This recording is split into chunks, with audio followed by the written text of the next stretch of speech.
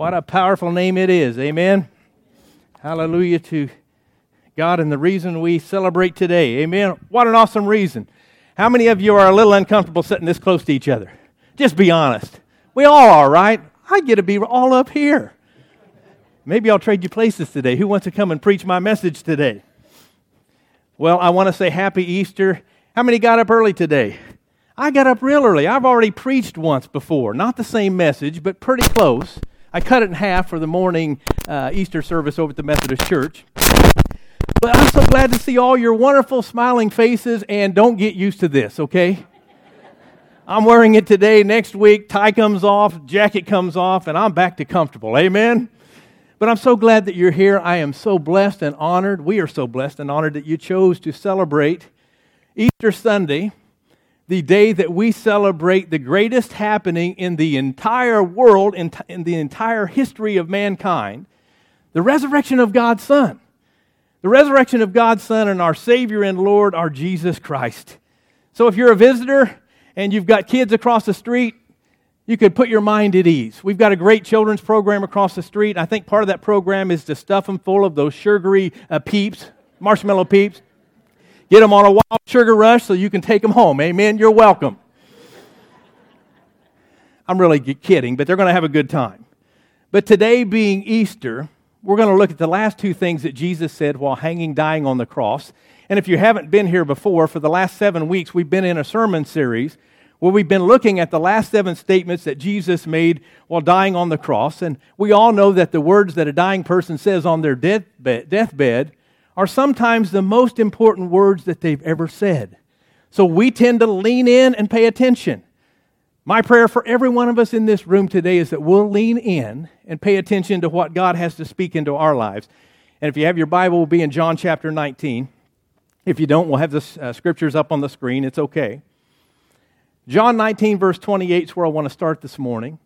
It says, "Later, knowing that everything had now been finished, and so that the scripture would be fulfilled, Jesus said, 'I am thirsty.' A jar of wine vinegar was there, so they soaked a sponge in it, put the sponge on a stalk of hyssop plant, and lifted it to Jesus' lips. When he had received the drink, Jesus said," and here's the phrase we're going to look at and focus on today, "It is finished." Can you say that with me? It is finished. Let's say it again. It is finished. A pretty small statement, but a pretty powerful statement. There's nothing more satisfying, I would say, in life than completing a difficult task. How many find it satisfying when you complete something you never ever maybe thought you could even do? I used to have a fairly successful construction company years ago. We did remodeling, we did repairs, we even would build some houses and some businesses. Some of the biggest homes we were able to build were like 4,000 to 6,000 square feet. That's a lot of house, especially when you're a small crew. When doing a home and acting as a subcontractor, there's a lot to it. There are a lot of pieces to the puzzle. Not only do you have to go over the blueprints, sometimes I had to make up the blueprints, had to organize the whole project, make material list out, order material list, meet with subcontractors, get estimates from subcontractors, schedule delivery, schedule subcontractors coming in, and then we had to build the house. The framing, the roofing, siding, windows, doors, electrical, plumbing, getting home permits down to every last minute detail.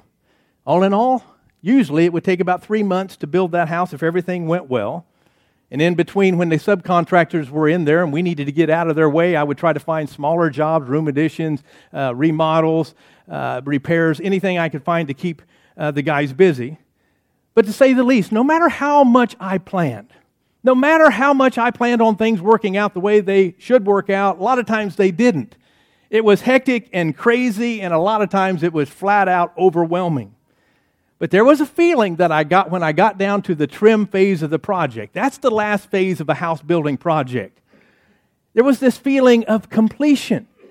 I would always have a checklist about that time in the project, and it was satisfying to be able to check one by one those items off of my list, put my tools away one by one back into the trailer or the truck, and I would remember being able to stand back and take a last look at that house and think of the first day we showed up there, it was just an empty lot. But to stand back and see a fully completed house was satisfying. To be able to say it's finished, to be able to say I'm finished. There's just something satisfying about completing any type of project. I think marathon runners, when they complete a marathon, probably have that same feeling of satisfaction, and I'm only assuming. Amen? I don't know. You might talk to Rebecca. She knows about that. Maybe you're one of those that loves to make those extensive to-do lists, and you love checking off each item as you finish them up. There's just something satisfying when you can get something accomplished and step back and say, it is finished. Well, in our text today, we're looking at 3 words, it is finished, in the English language. But it's only one word in the Greek, and that word is tetelestai. It means to be finished. It means to be completed. It means to be fulfilled. It means to be perfected. As we get started today, I want to look at what just happened in our section of Scripture we just read. We talked a little bit about this last week. Jesus was offered something to drink twice on that day we call Good Friday. Before he was nailed to the cross by those soldiers, they offered him a mixture of wine and myrrh. We talked about last week how historically it was the Jewish women that made up this concoction to give those guys that were being crucified to numb and dull their pain, to help them get through the crucifixion. I said last week, and this would have been true for most of us, most of us would have said, hey, I'll take one and keep them coming. Amen? We probably would have. Jesus didn't do that. He said no. He refused it because he knew what he was about to face. He knew what task he was about to take on. He didn't want to be numb to the pain. He did not want to be unconscious. He wanted to be all in, and he wanted to be all there while he paid for our sins. I think maybe, just maybe, he also wanted us to understand that we have a Savior that knows real pain, that knows what it's like to go through the pain that we suffer in life on a daily basis. So after Jesus had been hanging on that cross for about 6 hours, he said the 5th statement we looked at last week, I am thirsty. Then it says a bystander came by, took a sponge, soaked it in wine vinegar, put a sponge on a stick, lifted it up to Jesus' lips. This time Jesus accepted that drink. I don't know if it's all to do with the thirst, but he accepted it to fulfill prophecy, Old Testament prophecy that had been spoken over him hundreds of years before in the book of Psalms, Psalm 69, verse 21, where it says, they put gall in my food and gave me vinegar for my thirst. Even though that was written hundreds of years earlier, it was prophesying and predicting the future sufferings of the future Messiah, Jesus. So in his last seconds of his life, the Bible says this about Jesus. When he had received the drink, again, the same drink that had been predicted hundreds of years earlier, Jesus said, it is finished. It is finished. You know, when we hear that statement or we read that statement, it can paint a pretty gloomy picture. And I'm sure the enemies of Christ, the enemies of the gospel, were probably thinking, yeah, we got him now. Yeah, it's over. Jesus is giving up. Jesus is throwing in the towel. Jesus says, I can't do anymore. I give up. It's over. That's when we need to stop and realize he wasn't saying, I am finished. He was saying, it is finished. Amen? A big difference. Those words weren't at all words of distress. They were words of triumph. They weren't words of defeat or depression. Jesus wasn't saying, I am finished, it's over with, I have failed. And they weren't words of relief either. Jesus wasn't saying, oh man, am I glad this is finished. No, this statement was absolutely the greatest statement of triumph that has ever been declared. Jesus was saying, there is nothing more I need to do. I've done it all. I've accomplished my mission and I have won. Amen? That was what Jesus declared. Yeah, you can clap. But bottom line, these were words of a conqueror. These were words of a conqueror declaring victory, claiming victory. Today we're going to look at what he meant when he said, it is finished. We might start by asking the question, what's the it, right? What's he talking about? Well, the first thing I see that it meant, if you're taking notes this morning, I believe it meant that Jesus finished his task. He didn't just get part way, he finished his task. Jesus had done all that he was asked to do by the Father. Jesus had done all that he set out to do and accomplished. And he had completed in his brief 33 years of life everything that God had chosen him to do, committed him to do. But let me say, with that said, how many of us have a very difficult time finishing something we start? You ever have a time when you started something that you couldn't quite finish?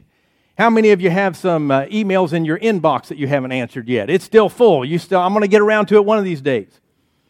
How many of you guys sometimes have taken on a car repair project and that car's still up on the blocks in your garage years later? Amen? Or if you're from Kentucky or Hugo, the engine's still hanging out in your tree. I'm just saying. How many of you have ever started a home improvement project where you started something and you just didn't get back to it? Don't feel bad. Me being a home builder at one time, I did that all the time, especially on my own home. Cheryl and I lived in this one house that we built and had lived in for many, many years. I didn't finish the trim up until the week right before we sold the house. Amen. I built and completed houses for a lot of other people, but my own house I didn't even finish. Well, the truth is, I think all of us are guilty of that on some level, because we have a tendency to start something that a lot of times we don't finish, to put it off, to procrastinate. Has anyone ever been to Mount Rushmore? Anybody ever seen that great monument out in South Dakota? I went out there on a family vacation when I was about 12 years old, and it was amazing. I'll never forget driving up that hill, and through the pine trees, all of a sudden I see this huge face of George Washington in stone. It was amazing. Well, not too long ago, I was watching a show on Discovery Channel, or it might have been the History Channel, but they were talking about Mount Rushmore. They were talking about the sculpture that designed it and created it. They said it was actually an unfinished project. They said this sculptor actually intended to carve those presidents' bodies down to below the chest line, but he died before the sculpture got it finished. You know, hundreds of thousands of people visit that monument every year and don't realize they're looking at an unfinished piece of art, an unfinished work of art. Michelangelo, known as one of the greatest artists and painters of all time, would often take a project, begin a painting, and then chuck it. He would abandon it out of a fit of rage because things weren't going right, and amazingly, I found out that he left a whole lot more unfinished works than he did finished and completed works of art. What I'm saying is, you and I, we don't have any problem starting things. The difficult part comes in finishing things. We don't have problems initiating something, but sticking to it is another question. That's where the real accomplishment comes in. Think about this. The Illinois Marathon does not give out T-shirts that say, you started the Illinois Marathon. Amen? It doesn't do that. And you don't get a high school diploma the day you start first grade. What I'm saying is, it's not hard to start something. The challenge is actually sticking to it, seeing it through to completion. What I'm saying is, victory doesn't come from starting.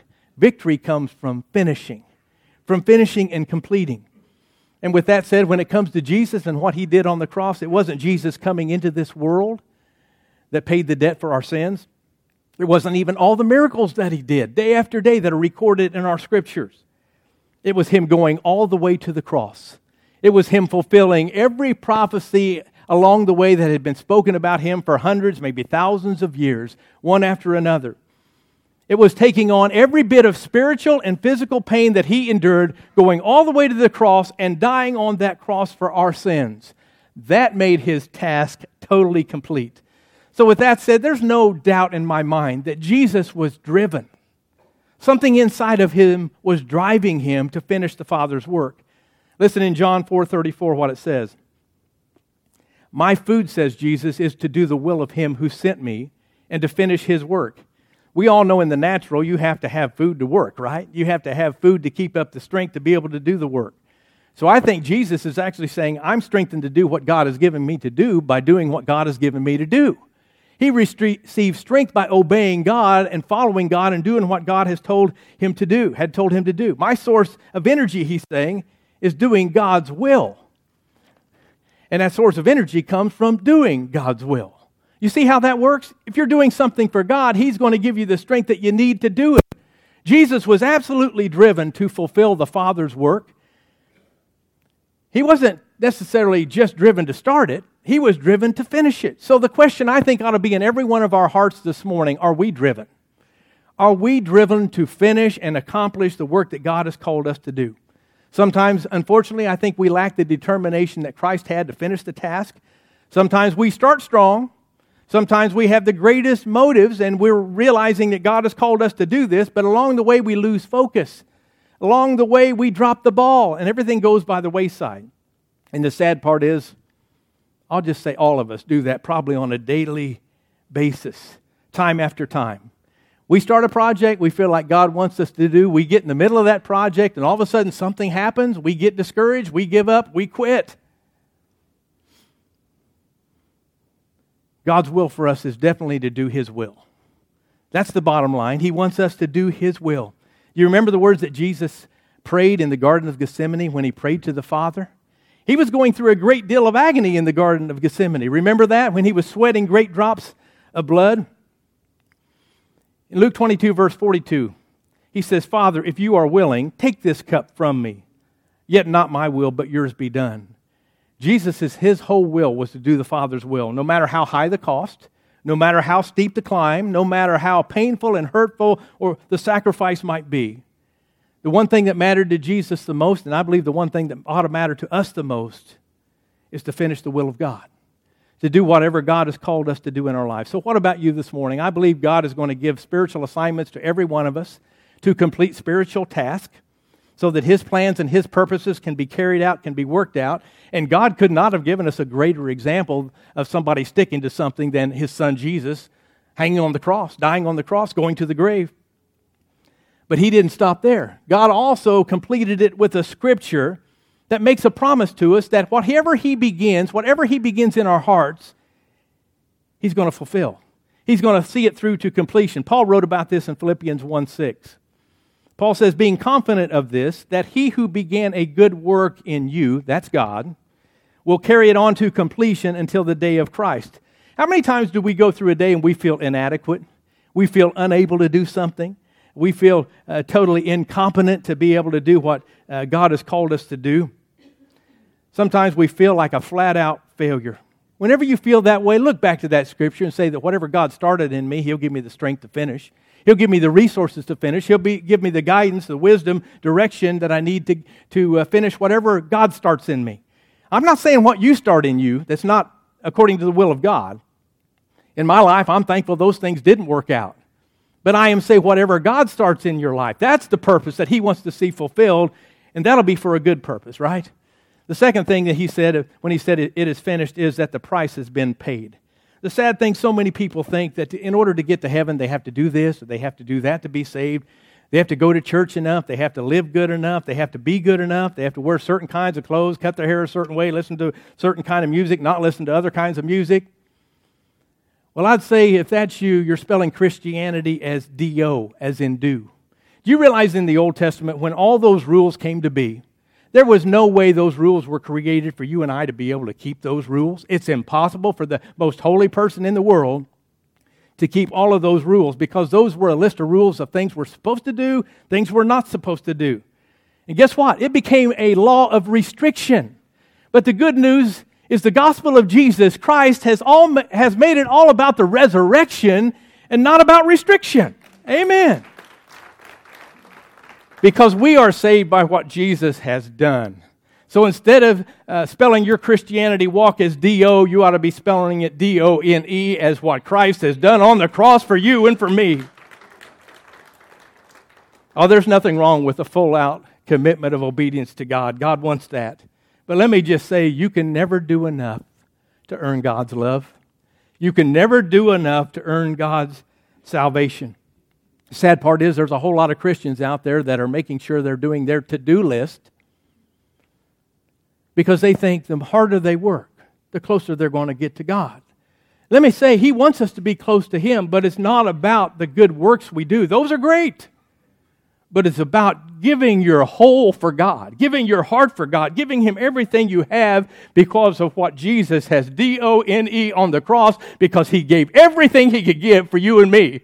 Everything, down to the shed blood on the cross, He gave it all. So there's nothing wrong with obedience, but you can't earn your way to God. There's no way to earn your way to God. I think those people can't get a grasp on the fact that they don't deserve it now, they never will. We will never, ever deserve it.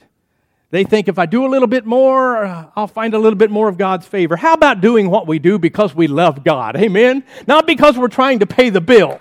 Not because we're trying to earn our way to God. Because you're never, ever going to earn your way to God. You're never, ever going to pay that bill back. It's time to just accept it and thank God that it is finished for us. Amen? Thank God that He has done all that He did because of His love for you and me. Romans 6:23 says, "For the wages of sin is death, but the gift of God is eternal life in Christ Jesus our Lord." This is why the Hebrew people of old, in biblical days, sacrificed animals all the time. There must have been a lot of blood in those days, amen? As a way of admitting to their sin, also atoning for their sin. But even back then, they knew what Hebrews 9:22 says. It says, "Without the shedding of blood, there is no forgiveness for sin." So I believe when Jesus said, "It is finished," He was saying to the Father, "Father, that sin debt that's been owed to you by this whole world, it's been paid off in full. Every sin that has been committed by every person that lived, is living, and will live tomorrow has been paid in full." I don't know if you know anything about the Old Testament tabernacle, but it was pretty amazing. God gave them specific instructions on how to build it, how to design it, gave them blueprints, specifications, size, measurements, even told them what material to use, even told them what furniture to put into it. There was an altar, there was the Ark of the Covenant, there was a mercy seat of God, there was a golden lampstand, there was a table of showbread. But one thing that wasn't in that tabernacle was a chair for the priest. And you know why there wasn't a chair for the priest? It's because he never had time to sit down. He never ever had time to sit down. There was always another sacrifice to make. There was always more blood to shed. There was always someone else that needed forgiveness of their sins. So there was not a chair for the priest to sit down. But things changed in Hebrew chapter 10 through 12, or 10 through 14, when Jesus came along. Listen to what it says. "Day after day, every priest stands and performs his religious duties again and again. He offers the same sacrifices which can never take away sins. But when this priest," he's talking about Jesus, "had offered for all time one sacrifice for sins, he sat down at the right hand of God. For by one sacrifice he has made perfect forever those who are being made holy." Did you catch that? When Jesus died on the cross for our sins, He sat down. He sat down because it was finished. It was totally completed and finished. Because when Jesus hung on that cross, He was not only the Lamb of God, He was the high priest of God. And in that holy moment of being high priest, Jesus sacrificed His own blood, gave His own life to permanently remove the sin from the world. We no longer have to make animal sacrifices because on that Good Friday, Jesus paid the price in full in His own precious blood. I said we're going to cover two things today. The last thing is right after the words He said, "It is finished." In Luke chapter 23, verse 46, Jesus called out with a loud voice. What kind of voice? A loud voice. "Father, into your hands I commit my spirit." When I look at that, there are two things that stand out to me. The first is this was no whisper. This was no whimper. He called out with a loud voice because I believe He wanted everyone to know without a shadow of a doubt that no one was snatching His life from Him. He was laying it down. He was giving it up. No one was taking His life from Him. He was intentionally turning it over to the Father. Verse 17 says, "The reason my Father loves me is that I lay down my own life, only to take it up again. No one takes it from me, but I lay it down on my own accord. I have the authority to lay it down, and I have the authority to take it up again. This command I have received from my Father." The second thing is trust. Even during that time where Jesus went through a separation which hurt Him more than the physical pain, He went through a separation between Him and God during those dark hours on the cross. Even through it all, He knew that the Father still loved Him. He knew that the Father was still going to receive His Spirit, so Jesus stayed faithful to the end. He didn't waver. He didn't doubt. He didn't give up. He didn't quit. He trusted God. And I want you to notice something else, only because I mentioned it a few weeks ago. When He was going through that period of separation and period of darkness, remember that? He didn't call God Father anymore. He called Him God. My God, why have you forsaken me?" But when Jesus said, "It is finished," it was finished. The debt had been paid in full. And I truly believe at that moment, Him and the Father were reconciled. They were restored to fellowship, and in that fellowship, Jesus released His Spirit into the Father's hands. He trusted the Father's hands. And I believe Jesus is showing us that you and I can trust those same hands because the hands of God are the most trustworthy hands. Jesus was willing to put His life in the hands of His Father because there were no better hands to put your life into than His Father's. He totally and completely trusted His Father. He endured those sufferings on the cross. That wouldn't have been a little task. He endured the terrible darkness being forsaken by God, and through it all, he stayed steadfast. He continued on his mission and continued trusting in God. But I know when I think of the cross, I think of the pierced hands of Christ, don't you? I mean, my mind goes right there. But in this text, Jesus is actually focusing on the Father's hands. You know, we relied on the wounded hands of Jesus, but he was relying on the hands of the Father. Think about it. When Jesus was in the hands of those men for those 18 hours, what did they do with their hands? With their hands, they arrested him. With their hands, they stripped him, they whipped him, they beat him until flesh fell from his bones. They plucked out his beard, hair by hair, piece by piece. With their hands, they slapped him, they punched him, they flogged him until he was unrecognizable as a man. And with their hands, they jammed that crown of thorns down on his head. They put a robe of mockery around him, and with their hands, they nailed him to the cross. You know, those wicked hands tried to do everything they could to destroy Jesus. They tried to do everything they could to destroy and defeat Jesus. But the whole time, I know without a shadow of a doubt, Jesus knew whose hands he was still in, the hands of the Father. He knows he's returning to the tender hands of his Father, so he says this last thing that we're talking about, Father, into your hands I commend my spirit. Jesus died fully trusting in what God had already said. Jesus died fully trusting in what God was doing. And because of that, we can know without a shadow of a doubt that Jesus lives. Amen? Jesus is alive. He's alive today and forever. Jesus knew the promises of his Father, and he trusted him with all of his heart. As Christians, sometimes we fail, right? We're only human. We fail. We're called believers, but sometimes I think we ought to be called unbelieving believers. Because so many times we put our trust in everything else but God. We put our trust in our friends. We put our trust in our bank accounts, our jobs, our careers, our stock markets, the government, our gifts, talents, and abilities, our own strength, instead of trusting in God and trusting in His Word. So let me ask you today, what's troubling you today? What's burdening your spirit? Maybe it's a failed relationship. Maybe it's your finances. Maybe it's fear of not being good enough. Maybe it's fear of losing someone that you love. How about doing what Jesus did? Place it all in the Father's hands. If you place it in the Father's hands, you're going to find His peace. You're going to find His comfort. You're going to find His provision. You're going to find His strength. He's already won. Do you realize that? And nothing, not even death, could conquer Him. But this morning, do you know those hands that I'm talking about? And if you don't, you can before you leave here today. And are you trusting in those hands? If you don't, you can before you leave here today. I'm so thankful that I get to trust in the hands of the Father. I get to trust in those mighty hands that created all that's been created. I love to watch the Olympic Games. I don't know about you, but every few years when they're on, I try to sit down when I can. But I read about a certain athletic event and this athletic victory that was amazing, and you have to go way back to get it.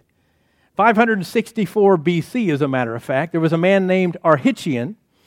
He was competing for his third consecutive championship in an event that combined wrestling and boxing together. And during the match, his opponent got him in this suffocating stranglehold. And in a desperate attempt to escape, he dislocated the ankle of his opponent. And his opponent was in such pain that he let go of that stranglehold and he held up his hand conceding the match. But at that exact same moment, Archician died of asphyxiation.